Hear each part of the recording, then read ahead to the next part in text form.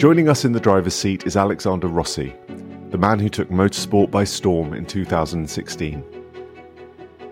Alexander drove his way into the pages of history when he won the 100th running of the Indy 500 as a rookie. We spoke to him while he was preparing for the 2023 edition of the legendary race. He relives that 2016 win, his surprising fuel strategy, moments shaped his career. Alexander also revealed his team's pre-race rituals, which include watching the Monaco Grand Prix, and he shared his hopes for the future with his new team. I'm Teo Van Den Broeke. Welcome to The Edge, a podcast by Tag Heuer.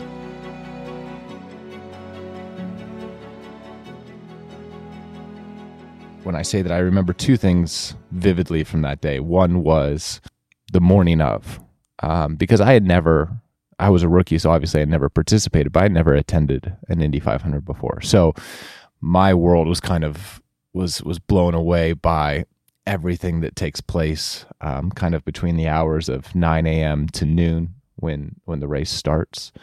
And we're at this facility kind of practicing and qualifying for an entire month leading up to the 500, which is at the end of May.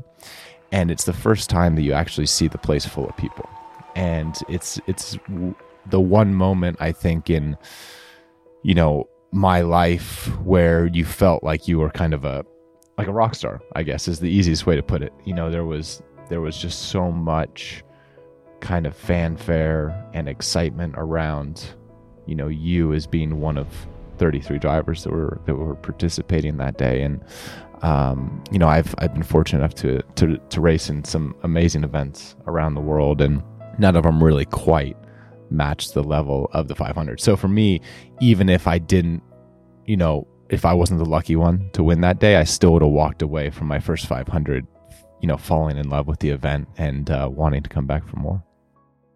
In 2016, I didn't know any better. I just went into it, and kind of my only expectation and my only goal was to finish the race. It was my first 500-mile race. It was my second race that I was ever going to do on an oval.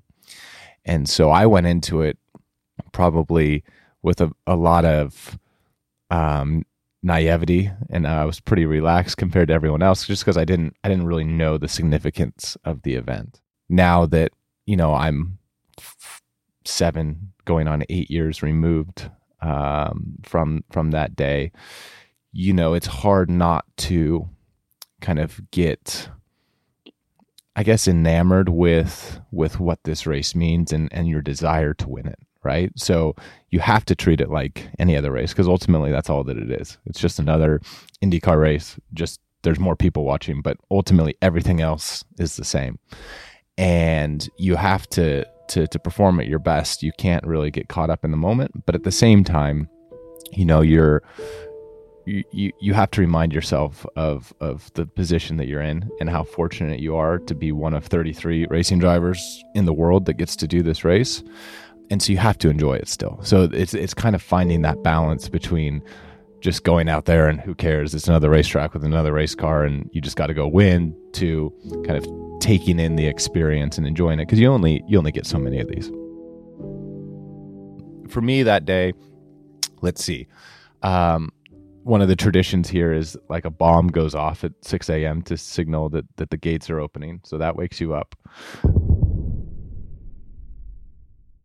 And then, you kind of have your coffee, your breakfast, whatever. And then we would always go and watch the Monaco Grand Prix, because that would be on kind of at the same time that we would be kind of just sitting around doing nothing. So you'd watch that, and you kind of watch that with your team and teammates, and you'd be in the engineering room, and there was this, like, as every kind of 30 minutes passed, getting closer to race time, like everyone got quieter and the anxiety level kind of starts to go up. So the race is just a nice way to kind of think about something else.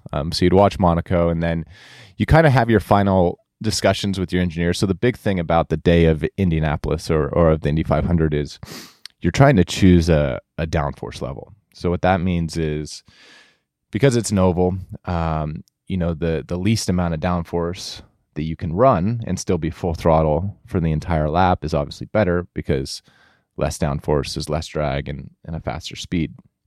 But the problem is this track, because the speeds are so high, is very, very sensitive to wind speed, to wind direction, also to the track and the ambient temperature.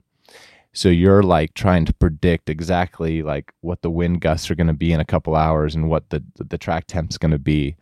And then you're trying to choose a final downforce level that you're going to race with. So that's kind of your last big decision that you have to make.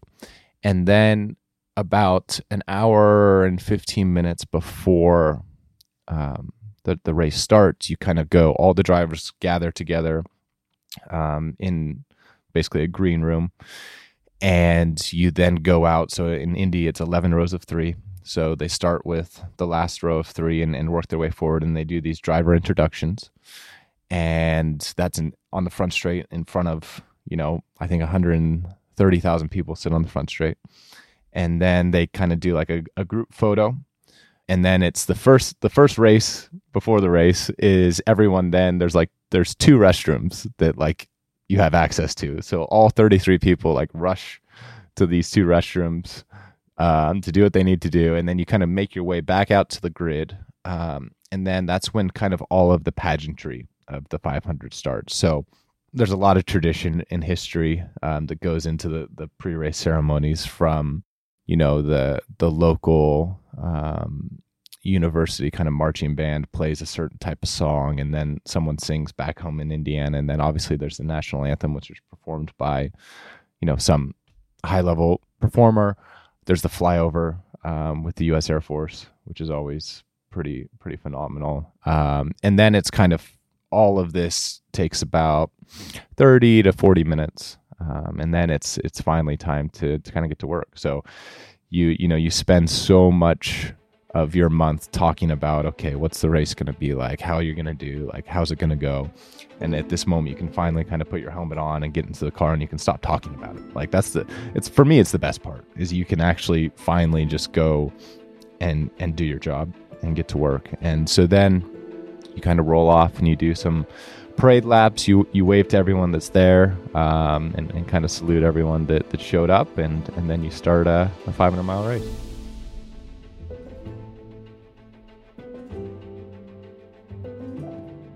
It's a really cool moment, and like I said, it's kind of the one time in your career where you can feel like you're cooler than you actually are. So it's good to enjoy the moment.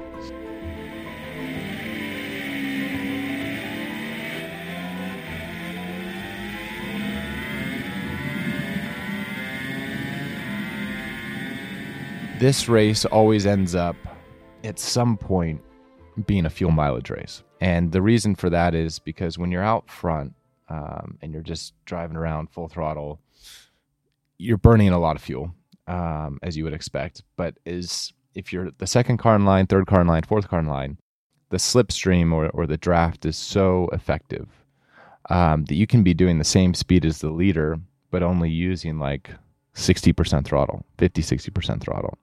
And so that makes it really, that's why you don't want to lead this race, because what happens is if you led the whole thing, and obviously there's yellow flags that come out and that changes the dynamic of the race. But let's say it was an all green race and you led the entire thing, you would actually have to make an extra pit stop than a guy that was just driving around in second.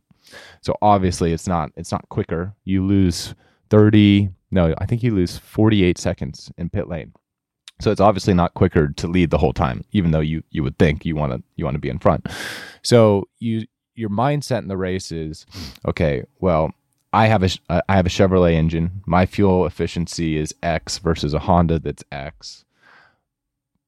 I have the ability to be better in these 2 corners because of whatever reason. So what you try and do is you try and understand the cars that you're racing, what engine they have, and like what performance in certain corners that they have. And then you try and make sure that your positioning of the car is in a place that at one point they're going to have to go behind you, and you have to be able to capitalize on that. So it's a lot of thinking about others, which is weird to say. But yeah, ultimately it's a game where you're trying to see the entire strategy of the race unfold and stay on top of it in the best way you can. It's hard to explain, but yeah, you're thinking about other drivers more than you are yourself.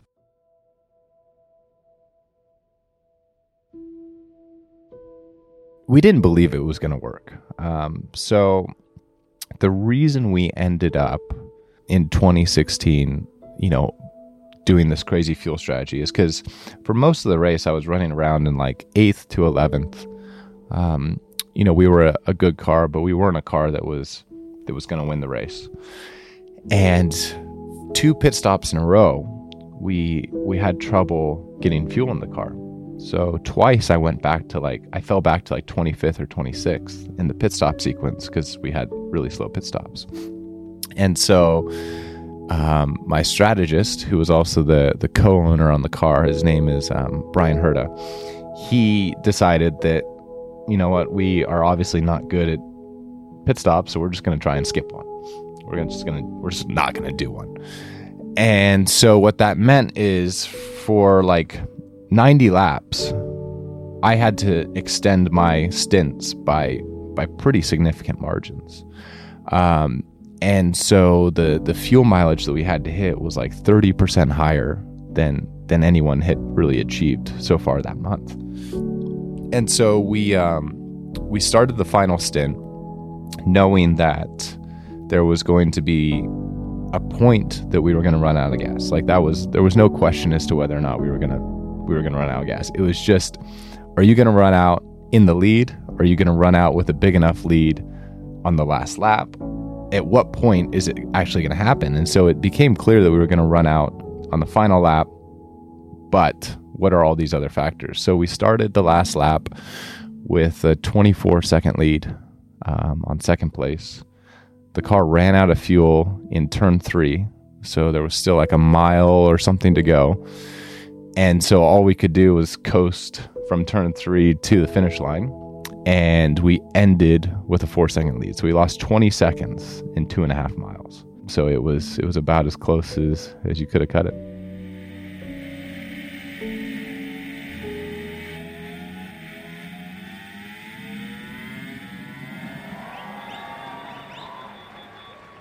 Everyone there was like, who is this guy?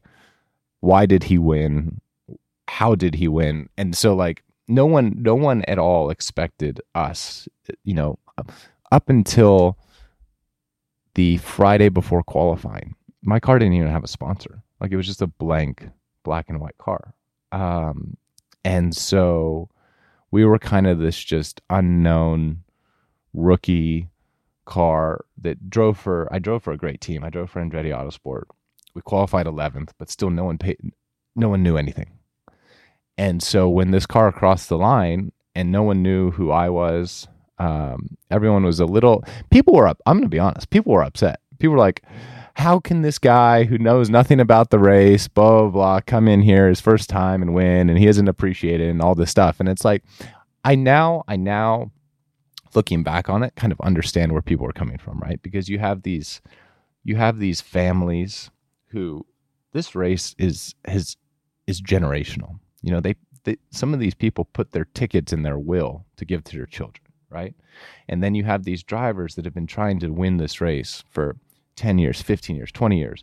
They've put their entire life and blood and sweat and tears into it, and it hasn't worked out for them. And then this kid who used to race in Europe, kind of really didn't want to be an IndyCar in the first place, comes in and wins the race, and everyone's like, this is BS. So I understand now kind of people's impression, but my love for this event and my appreciation for this race has changed so much, because I won, but also because it is something that means so much to everyone who's involved. So when I crossed the line, I was stunned. I was surprised. I didn't know what came next. I didn't really know the magnitude of what it meant to win this race. And I had also just never won an IndyCar race before. So I didn't know anything. The last race that I had won was in Formula 2 in Europe, and that's a whole different scenario. So everything that happens afterwards, in terms of the celebrations, and I didn't know like they give you a wreath when you get out of the car. I didn't know why. I didn't know what to do with that. I knew that there was milk, didn't really understand why. Like there were so many things that like I just didn't know. So people thought that it's because I didn't care, but it was truly just because I had never like watched the race before.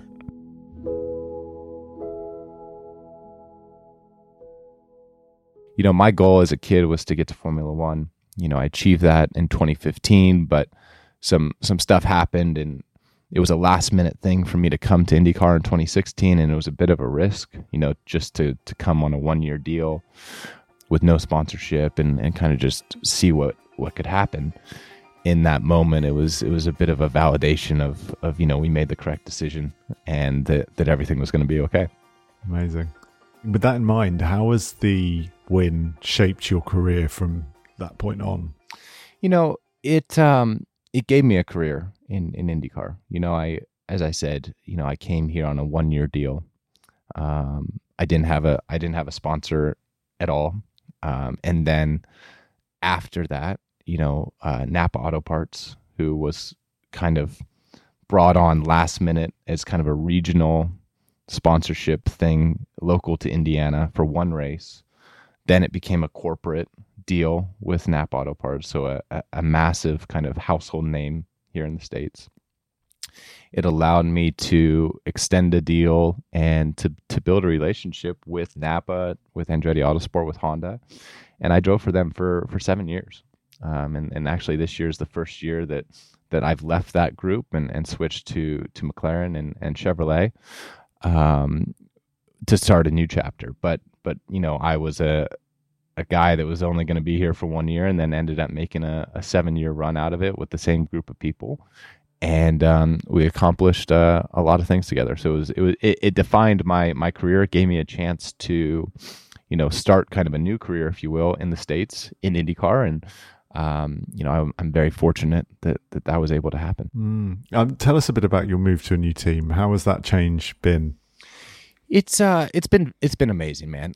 You know, I left Andretti with, you know, a lot of fond memories, but you know, to be very honest, the last 3 years there didn't meet expectations. You know, we went from being a championship, you know, contending car and finishing second and third in the championship in 2018 and 19 to our best place in the championship in the subsequent 3 years was 9th.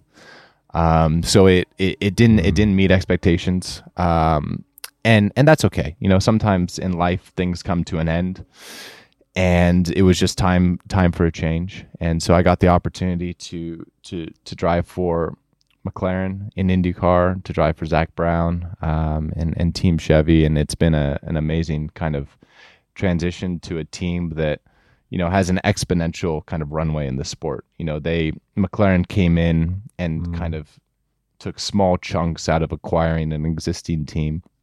And for 2023, now it's 100% kind of owned and operated by McLaren Racing. So it's essentially the McLaren F1 team. So obviously there's a lot of resources and capabilities that come with that. And, you know, we're very happy about what we have going so far and look forward to the future. How has it been evolving from a kind of Indy 500 rookie to an Indy 500 regular? Has it changed the way you prepare? Has it changed the way you race? I don't know that it's changed how I prepare, but certainly, yes, it changes how you race. This place, because you're here for so long and you practice so much, like it's really easy to get kind of caught up in, I don't know, like the conditions of the day. Like sometimes you'll be really good on a Wednesday and then you'll come back on a Thursday and everything will go to hell. And it's really easy to get spun up about like why that happened, or, oh, now our car's slow, or we need a new this or that, or you can't. You just gotta like, okay, well, we're 25th today and that's fine. Like we know that the car is fine. No one forgot what they're doing. And you just kind of have to go with the peaks and valleys of being here for so long. You know, most tracks that we go to, you're in and out in kind of under 3 days. So just being relaxed in the good and bad that come with the Indy 500 is probably what I've learned the most. Finally, what advice would you give to any other young racing drivers out there? The advice that I would give is it's good to have a plan, but you have to be okay when that plan doesn't go the way that you want. And I'm a perfect example of that. I went to Europe at 17. I was there for almost 8 years. I finally, achieved my goal of making my Formula One debut in 2015. I had a contract to be a full-time driver in F1 in 2016. And in a span of 3 weeks, that all changed.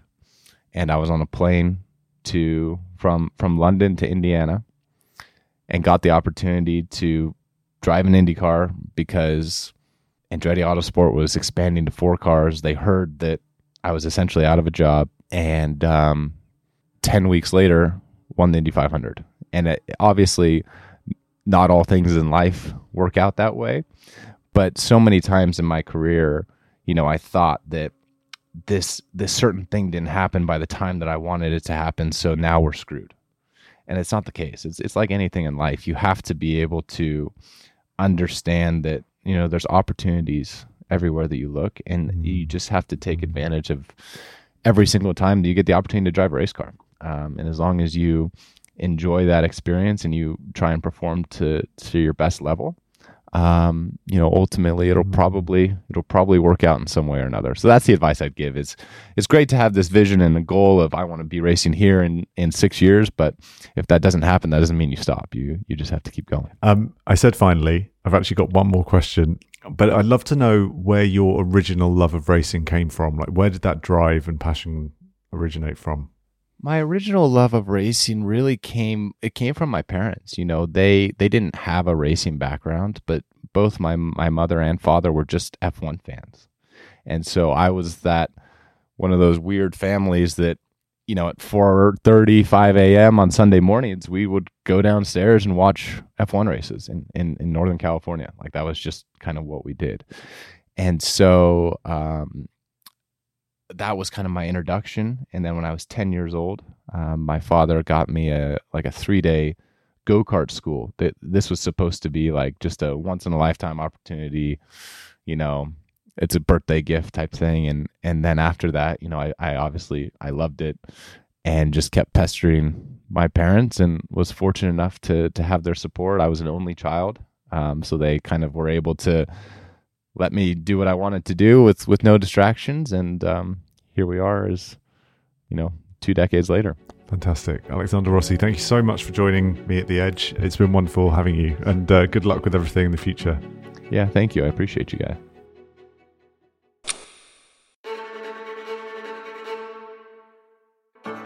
Thank you for listening to this episode of The Edge. If you'd like to listen to more episodes like this one, have a listen to our interviews with racing drivers Max Verstappen, Sergio Perez, and Simona de Silvestro. If you enjoyed this episode, don't forget to subscribe and leave us 5 stars. It does make a difference. Thank you so much to Alexander Rossi for joining us. I'm your host, Teo Van Den Broeke, and I'll be back next month with another episode of The Edge, a podcast by Tag Heuer. See you soon.